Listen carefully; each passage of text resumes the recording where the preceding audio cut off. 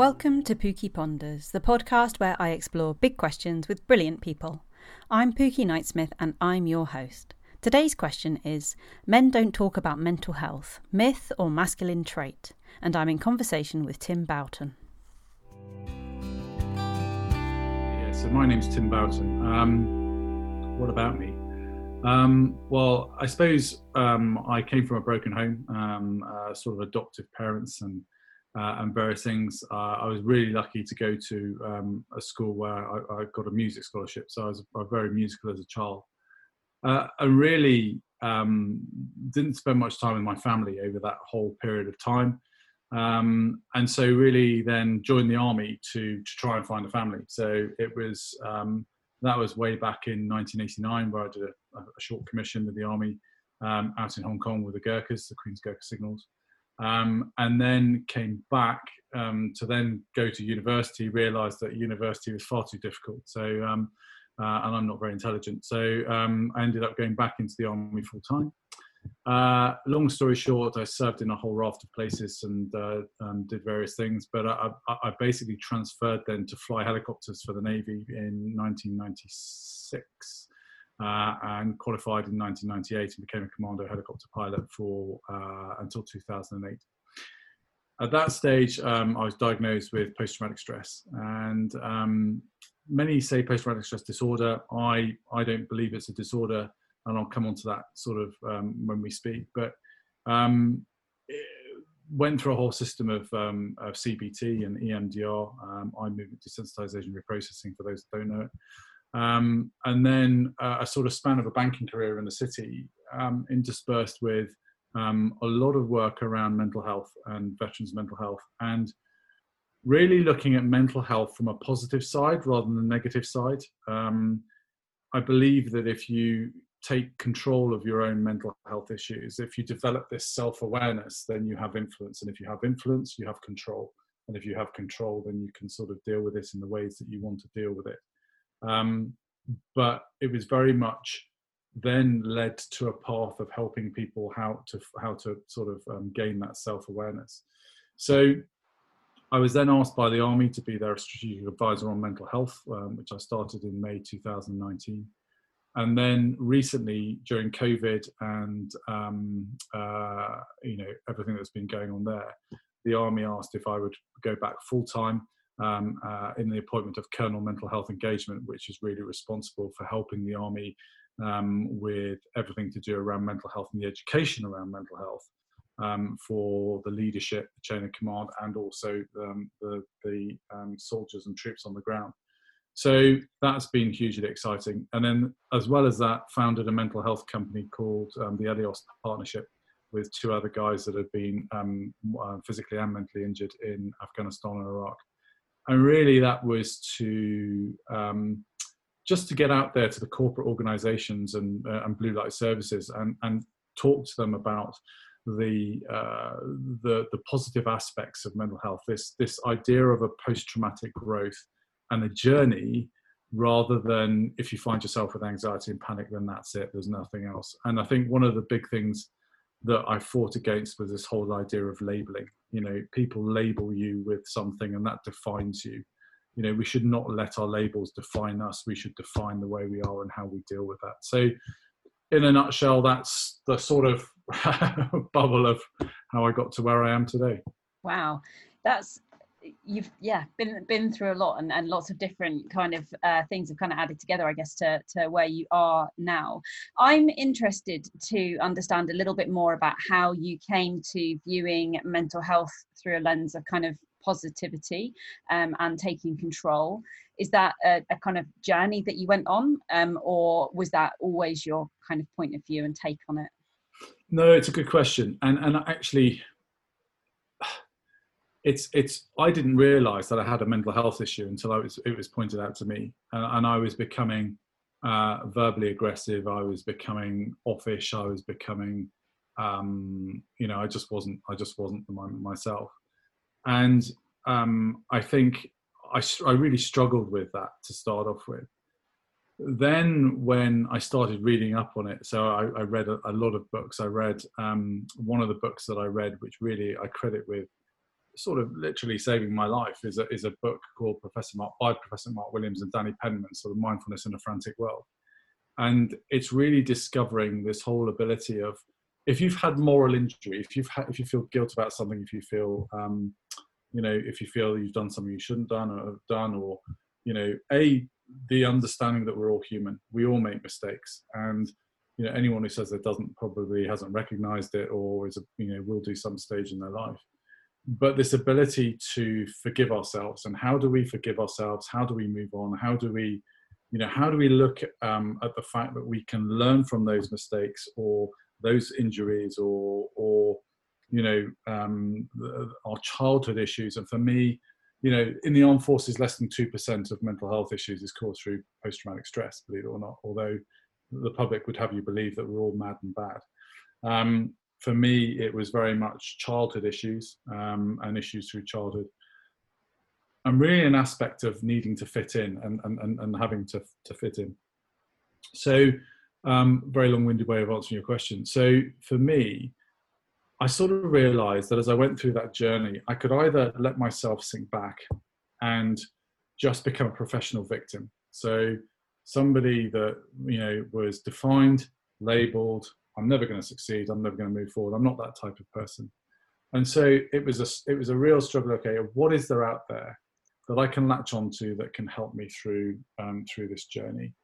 And that's when I started to realize that actually, if we gain this self-awareness, and we can influence our condition, the way we think about our condition, then actually we can take control of it and take ourselves to a greater place. So in my case, that looked very much like, now I do a mindfulness session every morning. I try and do some form of physical activity every single day.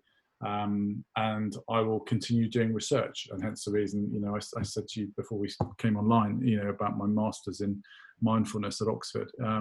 I spent sort of 5 very happy years there as a trustee, being surrounded by people that had found mindfulness in some way, shape or form, that had gone from being broken people to actually finding peace and happiness, living in the present moment. We cannot change that past. We cannot change what we've done in the past. We cannot change who we are in the past.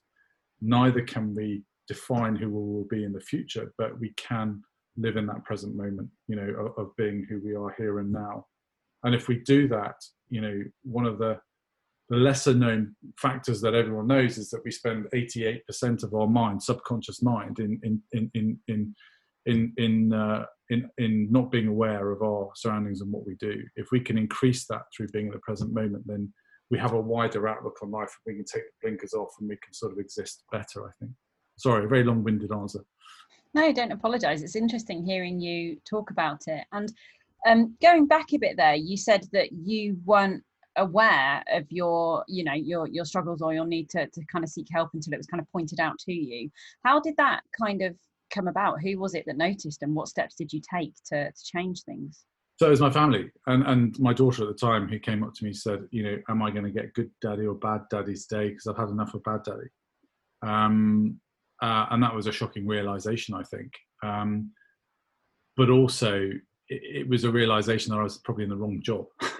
A commute to London on a daily basis, from very early in the morning, coming back very late at night, was not conducive to good mental health. I thought that, having transitioned from the military, that I'd landed, and that was the thing that was going to define me, a sort of successful career in the city, which was, it was good while it was there. But, I very soon afterwards learned that actually we need to really take control of what we do in our future, in terms of, being honest with ourselves about what is a right career or a wrong career. So after that sort of initial shock and jolt, I went to see various people. I went to see a GP. I had a very bad GP who didn't really sort of help in any way, shape or form. I went to some of the service charities. They were, mediocre to say the least. And so that's when I really took it upon myself and said, I'm going to define my own journey of my recovery, and went and researched, the best people to do CBT, the best people to do EMDR. And then, was recommended mindfulness, and really sort of got into that as a sort of control for what had happened through that time. And I found that by doing that, I was happy to take other people's opinions and what they said, but I could really distill what was useful and what wasn't, as I went along that journey. And so I now find myself where I think, I've addressed a large majority of my childhood issues. I've got to a place where I'm stronger and more secure in who I am. I've forgiven myself for a lot of the issues in the past, whatever they may be, I'm driven. I'm driven every day by that thought process and that experience. And for me, if I can do that on a daily basis to help others, then I've succeeded. I was going to ask how your own experience kind of led on to the work that you've chosen to kind of dedicate your time to now. So you've gone from someone who didn't recognise their own issues to someone who is very much proactively supporting and helping others to recognise and respond to their own needs. So What kind of inspired you to do that, and what do you kind of hope to achieve in the work that you're doing?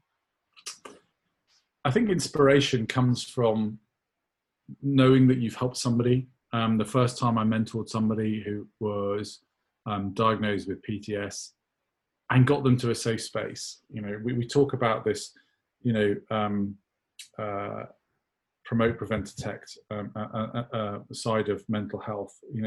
If we can bring people back from the brink of clinical or from going from injured into the ill space, which is the clinical treat space, then they stand a higher chance, I think, of faster recovery, but also not relapsing back into that space. And for me, it's just the joy of being able to give something back. So I work a lot with veterans. I work a lot with obviously now current members of the armed forces, and it's the ability to just give something back and basically hopefully change a fairly old archaic policy that really, there are a lot of people out there that don't really understand mental health.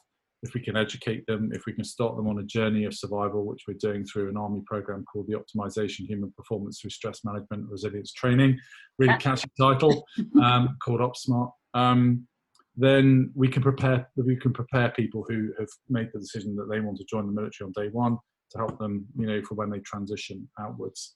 And suicide is a real issue, not only in society, but it's the same issue within the armed forces as well.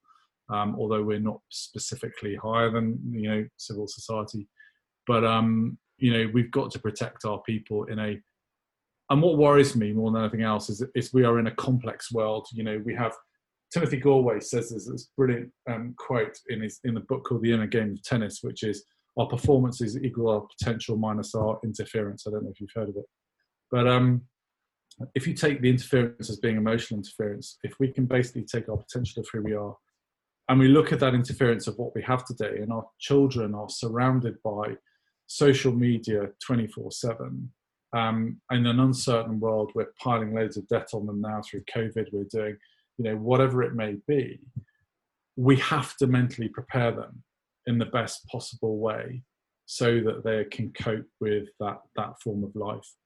And in the past, where our ancestors have turned around and say, man up, or it'll be, you just put a stiff upper lip and everything else. Very, very good. But, when you sit down with them and sort of say, yes, but in your day, you didn't have social media. You didn't have the stress of, commuting to work like the way we do now. You didn't have the uncertainty. You didn't have the debt. You didn't have, all these sorts of things. I think that then becomes a realization that it's our duty, all of us, to ensure that those that unfortunately are suffering with mental health issues, be they acute or be they, severe, we have to, come together and help them get through them, or find a way to help them get through. Absolutely. And the kind of central question from this episode was around men and mental health, and whether men are prepared to talk about their mental health, and if that's a myth or a masculine trait. And I was interested to explore this because I have a worry about this rhetoric around men not talking about their mental health, which is that I fear that we talk about this a lot and we say we need to address the fact that men don't talk about their mental health. And I kind of almost feel that by saying that we need to do something about it, we almost reinforce what I'm not even sure how true it is anymore. But I just wondered, yeah, how much you experience that in your work, and yeah, what do we do about it if it is true? So I finally think it's the opposite. I think men are now more and more happy to talk about mental health issues. It's how you frame the psychological safety for them to do so. And so let me give you an example. We worked with a fire service, and the issues that are there through what the people see, and dislocation of expectations in the current fire service has been doing morgue duty and not their normal firefighting job. They've sort of that frame of reference has been removed. We set in motion a whole mental health, mental fitness and resilience package. But on day one, the chief fire officer stood up and said, "I'm going to tell you what happened to me. I'm going to tell you how I have had mental health issues and how I've overcome them and how I regard them." We then broke down into focal groups, 25 firefighters, mixture of senior officers to firefighters to civil staff, everything.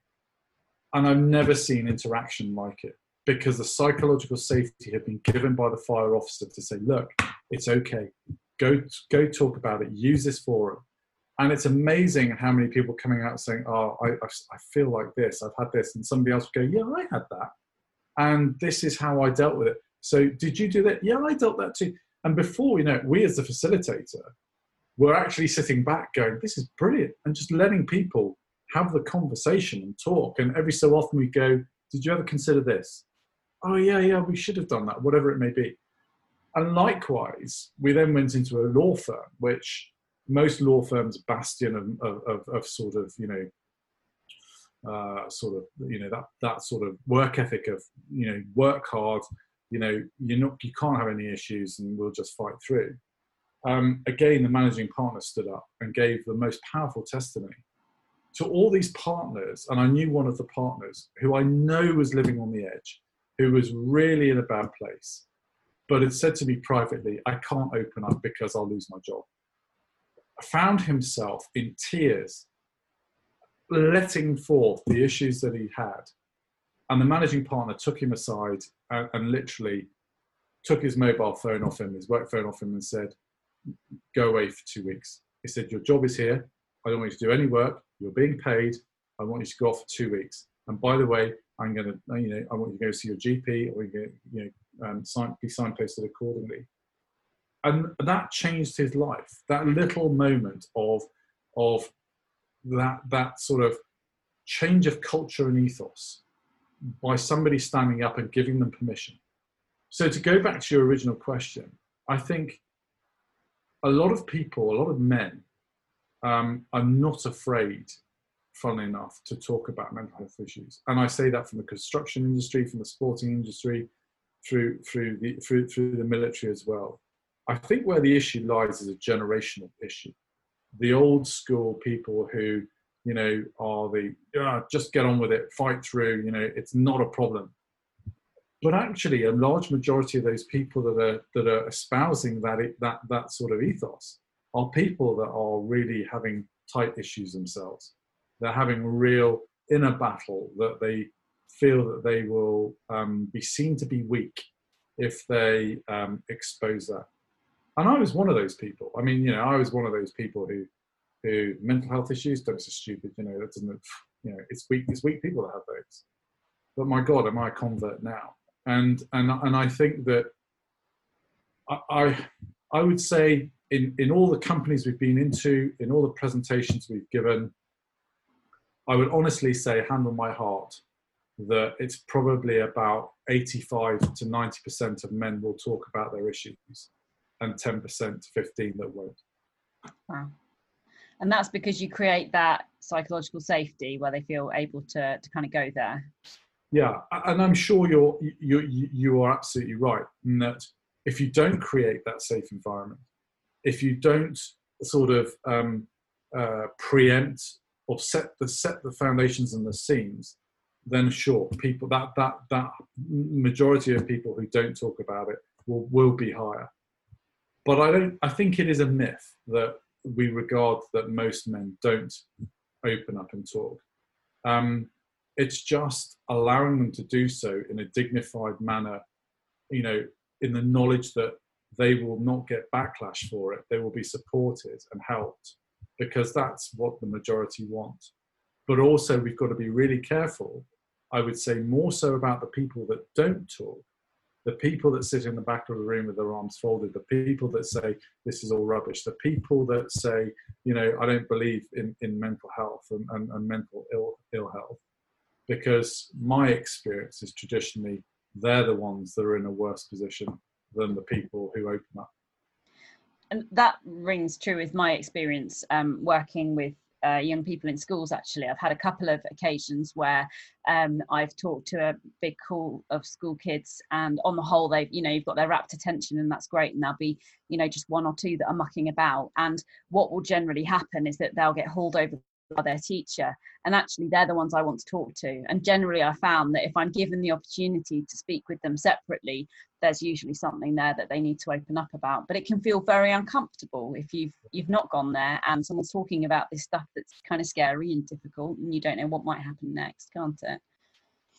Yeah. What do you do in terms of, you know, obviously you're able to go in and you create that psychological safety because you're very used to doing that. But what happens when you leave? What's the kind of legacy that you leave behind after your kind of training or your support to organisations? So we will not go into a business unless they have a system of mental health first aiders in place. Okay. That is the baseline. You know, so we've been asked to go into companies and we said, okay, how many mental health first aiders? What do you want about mental health first aiders? Right. Okay. Let's rewind. Let's go back to a baseline and make them understand what mental health first aid is. I do not think that mental health first aiders are the panacea, by the way, but we also talk about this journey. You cannot go into an organisation and give them a lecture on mental fitness and resilience about how the brain works and how we do heightened awareness and, you know, all of those things, that the habits and practices that we put in place to deal with anxiety or panic attacks or depression, and expect that to be the quick fix and, you know, the sort of light bulb moment, and then we will walk out. So we very much look at follow-up. We will do one-to-one. We will go back and then we'll do workshops, and those workshops will be around. So we'll do a survey after we've done the first session, and the survey will sort of say what worked, what didn't work, what do you like, what do you did not like, where are the issues, what aren't the issues. So we'll work with the organisation. And then what we'll do is we'll craft focus groups around that. What is it that you as a whole want to see or explore more? And then what we'll do is we will put workshops and design workshops in place to address that. And those workshops are where we will go through a workbook. Haven't got one to hand, but we'll sort of basically put a whole load of exercises in there. We'll refresh on the habits and you know, and some of the principles. And then what we do is we leave them with that workbook, which at the back of it has a strategy for their own mental health journey. So where, you know, a plan effectively. How do you then take this forward, and how do you then work on it? What traditionally then happens is we'll then get a phone call from the company and say, look, can you do one-to-one coaching with so-and-so? Or can you come in and give us a further bit around line managers? Or can you give us a bit around partners or whatever? So if anyone phoned us up or phoned me up and said, look, we want you to do a one-shot wonder, I would respectfully decline. Because I think you can end up letting Pandora out the box, or, you know, out of Pandora's box, whatever it is, opening the lid on so many issues that you then leave that person with, and they don't know where to go or how to deal with it. Yeah. There is not one lecture we have given, and we've given a lot, where we haven't had a personal disclosure within that session. And some of them have been suicidal idealization. Others have been, I'm asking for a friend. Another one is my son is, my daughter is. But mostly it's like, you know, I can't work at this company anymore. I don't know how to tell them I'm worried about my job. You know, I'm having sleepless nights. You know, I'm responsible for a team which I can't control. You know, all of those sorts of things, which if the organisation didn't have in place a system of dealing with that, you know, it would be fairly catastrophic. Yeah, absolutely. So you're taking a very it's a longer term approach. You're building a relationship and a real understanding, which I think is really important. And like you, I find that wherever I go, the disclosures follow me. And how do you manage that? Because actually, you know, you've had your own struggles and issues, and taking that on board from other people all the time is quite stressful, no? So we have a very good system, and that is we signpost. We ensure. So to give you an example, we went into one business where the chief financial officer was in a bad way, and that came out of the disclosure in one of the lectures. I took them to a private office, really brought them off the ceiling, and then really to sort of low level through mental health first aid. You know, that sort of those tenets. And then I got the managing partner. I said, right, my recommendation is that you now need to signpost this person to their GP. And then your system will take over from there. So that sort of happens. That's how we deal with it on the ground. Yeah. In terms of the three of us, so Tim, Ollie and myself, we are really good, because we're all ex-military, we're really good at debriefing each other. So we will sort of say, are you okay with that? Did anything click any bells or anything else? And you know, 9 times out of 10 the answer is no, but if there is something, we'll talk it through. And because we're so, you know, good at doing that with each other, it's never been an issue. But the other thing is that we all absolutely made sure that we were psychologically robust and in a really great place before we even started this business, because there are too many people out there delivering so-called mental health first aid or mental health or whatever it is under that banner, because it's a sexy thing to do, who are in a really bad place themselves, and are using it as therapy for themselves, but not realizing that actually people are presenting on the other side of that. Do you think that's a significant issue within the sector then? People kind of with lived or living experience, perhaps wanting to help on some level, but maybe doing harm to either themselves or others? No, I believe that learned experience is really powerful. So, you know, myself, you, whoever it is, have got the learned experience, and it's really, really powerful, because you can almost step in other people's shoes. You know the design. The problem comes when people are going through recovery, and are doing it to aid their recovery, and are basically, you know, getting personal disclosures in those sessions, or do it for a one-shot wonder. So we'll go and say, right, you know, this is how I got PTSD in Afghanistan. We were in this situation and we were shooting that, and this happened, blah, blah, blah, blah, blah, you know, and this is what happened. It's a great story, but unfortunately it leads other people to sort of go, oh, right, I'm recognizing symptoms now that I might have. So you've got to be able to deal with that as well. Yeah, so it's about being able to do it safely, isn't it? Yeah. Talk to me about PTSD, question mark. So you don't believe in the D. Tell me more about that. The first thing to say, I think, is everyone is different. And, you know, everyone has their own different journeys. So for me, a lot of my PCS came from childhood experiences. And you know, a lot of that is the reason why I went to the military, to try and find a family. You know, I was always trying to fit in along that route. And I think, you know, it was only, you know, not an awful long time ago that I sort of found who the real me was. But in that interim period, I made a huge amount of mistakes. So for me, having gone through that journey and had the diagnosis, the label, been given the label, to me, a disorder is something that you cannot change, or is something that you will live with for the rest of your life. You will medicate for it, whatever it may be. And again, I must stress, everyone is different. For me, I was never going to live with a label. I was never going to live with a label of having a disorder. I was always going to fight and strive a way in which I would come out and leave that behind. I never went on medication. That was my personal choice. I believe for me that if I'd gone on medication, then I wouldn't maybe have come off it, or I didn't want that uncertainty that I might come off it.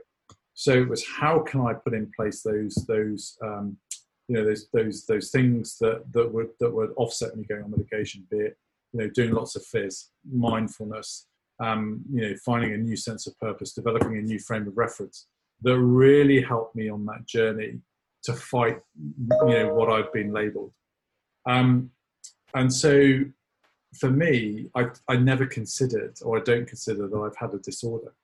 I consider that I've had a moment in time where my brain has it's all got too much. My stress container has got too full. And at the time, I didn't have the tools and the ability to work out how to turn the tap on that allows that all to sort of fade down. My sediment layer within that was probably up here. So my room for expansion was very little. But actually, through mindfulness and everything else, that sediment layer has come down to here. So my expansion level is now quite high. And just by managing that on a daily basis enables me to sort of feel that I've gone through to post-traumatic growth. So if I had a disorder, for me personally, I think it would have stunted what I believe that post-traumatic growth graph to be. And tell me about post-traumatic growth. That's something you've mentioned a couple of times, and presumably quite relevant in the work that you're doing with the Army and with others as well. What does that mean? What does that look like? It sounds like a real positive out of a negative. Yeah, I think if you look at mental health in a positive way, then you're striving to work out how can you use your learned experience to make you stronger. And if we take anxiety, for instance, many people don't recognize that, what causes anxiety or why the fight and flight reflex happens. What is the amygdala telling us? Why does it happen? Is it fear? False evidence appearing real. So is our brain telling us that what is happening is real, but actually it's not real? As soon as we start to understand how all that works, then actually we can react to those situations quicker. So all our brain is doing, have I seen this situation before? Yes, I have. What was my reaction? My reaction was to go panic. Okay, so bang, have some panic. And we all, panic away. If we can drag that out of our subconscious and actually interrupt that flow and go, hold on, stop. So I'm a great believer in this phrase that we came up with, which is stop, breathe, reflect, and choose. In any situation that we are in, whether it's somebody flicking you the V's in a car or cutting you up on the motorway, if we just go stop, okay, I'm engaging my conscious mind, breathe, I'm grounding myself in the present moment and just stopping that adrenaline coming in the cortisol level. Reflect, okay, if I stick the V's back at that person or I get angry, is it going to achieve anything? No, because they're half a mile ahead. Or if I answer back in the way that I want to shout at this person down the phone, is it going to achieve anything? No, because actually it'll all be over. So choose. I can choose my reaction. I can choose how I want to deal with it. And before long, our brain takes that on board so that the next time that you feel that anxiety or panic or somebody cuts you off on the motorway, you suddenly go, hold on a second, I didn't react to it. And that is the learned experience that we have and how we can train our brain to bring things back into the conscious and reprogram the way in the back of our head, where all our library of learned experiences are stored. Next time the brain goes into the library, it goes, oh yeah, okay, no, I've been reprogrammed on this one. This is how I'm going to react. Do you think that becomes easier with time then? The more that we do it, the more that we're able to access the different... Oh, without a shadow of a doubt. Yeah, and this is why you cannot hope to get to a position of post-traumatic growth, and you cannot hope to get to a position of stronger mental fitness and resilience if you don't practice it. If we're an Olympic athlete, we train hours and hours a day to get to that situation. Our physical is no different from our mental. The two are intertwined. So if we train our physical to that ability, why do we not devote an hour a day training our mental? Why do we not give it? We have one brain. That brain, once it's gone, once it's not functioning properly, affects us in so many ways in our life in so many ways. So why do we not look after it and give it the time it deserves? Is that part of the kind of focus for your masters that you're starting? So I want to, mindfulness is not for everyone, but it must be something, because it's based in 3,000 years of teachings. Yeah. It's I look at it from a very non-secular way. You know, I'm not a massively religious person, but I do believe that there is something there from the way the Buddhist teachings are there, the satis, to where we are, you know, where we are now and can use it now. And I think that, you know, what mindfulness enables us to do is to really take stock of just the pressure from the outside world, the technology, the social media, you know, with the social media, you know, life issues, you know, everything, and it, you know, and just pause in the way that we deal with things, and get ourselves to a you know, to a much calmer way of dealing with things, because you're always going to have people who hate you. You're always going to have people that don't like the way you do things. You're always going to cheese someone off. You know, you're always going to get it wrong. We are human at the end of the day. And I think if we can realize that, then, you know, you can just drop all those things that you can't control. And it's a really cathartic experience. You know, it's worrying about things that you just have no control over. It's just so much wasted effort. And you'll know that from your background. But, you know, it is about really rebalancing your life. And for some it works. You know, it takes a lot of practice. Yeah. Mindfulness is not something that you can go and dial up Headspace and do, you know, a couple of sessions a week and all of a sudden you're a Delhi ninja. It is something that, you know, takes practice and you know, regular practice. And that's where I come back to saying, you know, if we train our mind, if we give our mind nutrition, which mindfulness is, then actually it will pay us back in spades. Yeah, I find mindfulness personally quite tricky, because if I give myself that much space without a focus of a thing I'm doing, that's when the memories and stuff tend to kind of invade in often quite a tricky way. That said, I found doing things mindfully really, really helpful. So I climb a lot, and I find that if I'm just wholly in that moment and I'm focused entirely on the climbing, and I do that in a really mindful way, that for me is helpful. But I think, yeah, for different people, different things help, don't they? Yeah, and I think that, you know, mindfulness is not about trying to exclude thoughts or you know, change the way those thoughts are. Mindfulness is about just being non-judgmental about the thoughts that come into our mind, and either giving them the recognition and then moving on. It's not about fighting them or you know, those thoughts. So if you have thoughts that bring back bad memories, it's not about giving them the airtime to really go over what those bad memories are. It's about sort of training our mind to say, okay, I recognize they're going to be there.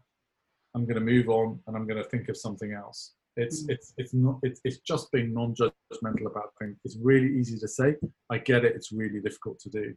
But actually what you're doing is mindfulness in a mindful manner. So whether we brush our teeth in a mindful manner, whether we eat in a mindful manner, whether we walk, climb, you know, I fly helicopter. So for me, being, you know, in the sky is one of the most mindful things that I can do. There is never a day where I don't land and feel as though, you know, the whole weight of the world's been taken off my shoulders. So yeah, how you do it is very personal to you, I think. And music, do you still have music in your life? Because you talked about being a music scholar as a youngster, and I'm a very amateur pianist, and I find that, again, for me, because it takes so much focus, that's a hugely mindful activity. Yeah, so my daughter is a music scholar at her school as well, and so I'm sort of had to come back into it. So I did piano, organ, trumpet, and sax were my instruments, and you know, I was classically trained, then went into jazz, then sort of went into a bit of other stuff. And so, you know, I've come back to the piano now because my daughter came back to it. But, you know, I went from playing Widor's Toccata and Bach's Fugue in D minor and all these sorts of things to now where I'm, you know, I know that I will never get that back. So that ability to go back, because, you know, I was practicing hours a day and everything else. But I see the joy of music through my daughter now, through her violin. And every so often I've got a piano right next to me here, actually. every so often I'll just, jump on it and play something and just, yeah. I mean, and my daughter's school, if they're calling out for a parent trumpeter at Christmas carols, I'll dust off the trumpet and give it a go. But apart from that, that's about it. See, the main reason I started playing piano was because my daughter started playing the trumpet, which I used to play as a youngster. And when I picked it back up after many years, it was so hard, and I just thought I'd rather start with something new. It made me think, I'd like to play again, but it's really hard, as you say, going back to something that you once used to be able to do really well and just not having that anymore. What do you use your work around mindfulness in your work with the army, and this kind of new and growing role that you have there, or is that quite a different approach? No, so it's a really good question, and a topical one actually, because trying to teach a whole load of hairy soldiers and wonderful ladies about mindfulness. Funnily enough, I thought it was going to be really fought against, and actually it's been quite welcomed, but there has been no governance around it. There's been no sort of engagement with someone like the Oxford Mindfulness Centre, and the Oxford Mindfulness Centre is probably the world's leading research-based and evidence-based centre for mindfulness. John Kabat-Zinn's got his things in the States, but Oxford is regarded as that. So what I'm trying to do through the mindfulness is that as part of that, and there is a part of the dissertation phase and the teaching phase, is design a program that we can have validated that will be for the army to use through mindfulness. And because of having come from that background, I can tailor it to land better within that environment. But there is great openness to it. I mean, there's a Defence Mindfulness Steering Group. There is a Defence Mindfulness Initiative. We're using mindfulness in Parliament now for some of the parliamentary groups. So it's very much being looked at as, I think the one conflict that you have is that mindfulness is very much, everyone sees mindfulness as this connection with the Buddha, very peaceful, for peaceful means. The army and the military, when you then, and the Americans have done this a lot with their special forces and their army, is that if you then use mindfulness to make you a more enhanced killer, then that is where that is a real issue, and I have a real issue over it. If it makes you a better person, and the consequences of making you a better person mean that you do your job better, then I can sort of live with that. But my interest in this is to help people within the family context. The wives and the partners and the husbands spend a lot of time with their other halves away, and dealing with that. There is then this sort of, you go and sort of have your own way of doing things. Your partner will come back from operations having done their own way. When you come together, you get this. If we can just develop that understanding of what each other goes through, but also the children. And for me, the real focus is if we can get the children, and the families and the husbands speaking the same language around mental fitness and resilience and mental health, and within that maybe mindfulness, then that will deliver a huge effect. There is quite a divorce rate within the military, not unsurprising, especially when you had Afghanistan and Iraq. So we have to look at ways now where we include the families and dependents as well as the people who are on the front line. Sounds like an incredible piece of work. How how long, is there a particular time period that you're doing this over, or is it an open project? No, so it's a master's 2 years. Part-time. Yeah. And within that 2 years will be me writing the program, teaching, getting some validation to then launch. I'm really lucky in that there's a chap in the army already who has done a phenomenal amount of work on mindfulness, who I hope to collaborate with, and we've spoken. So, it hopefully won't be starting from scratch. So that's a good thing. Wow. Brilliant. And what are you hoping will happen next in terms of your work and the different avenues it might take you and the impact it might have? So I'm quite a entrepreneurial spirit. So I tend to live by my seat of the pants in terms of work, much to the annoyance of everyone around me. But I've got an opportunity opening up with an American, great American family who want to open up a sort of basically a high-end well-being and leadership centre here in the UK, and they want me to run that wellness side of that, which I will do. There is a lot more to be done within the army, and that the sort of, once I finish being mobilised in December, I fall back to being a strategic advisor, and I'm there until 2024. So there's more I'll be doing within that space. The veteran space, I'd love to work more within the veteran space, but it's so toxic. There are two types of veteran. There's the veteran that wants to do good and positively, further what they're doing. And then there's a veteran that wants to be a professional victim the whole time and will, nothing you do will be right and it will all be wrong. And I've been trolled rather too many times for my own comfort on, likes of Twitter and other things, to actually want to get really involved with that, because it's wasted energy. And I can't control, what other people think.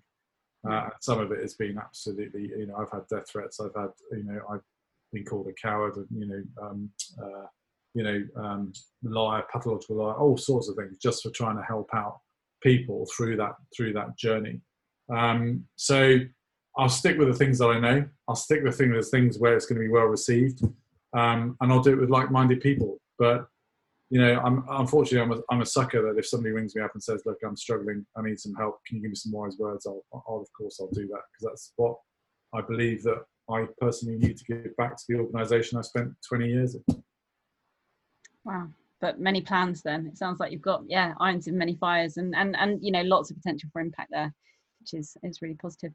What thought would you like to close with? What's the thing that you'd like to leave in people's minds who've taken the time to listen in today? Thank you for getting to this point initially. I think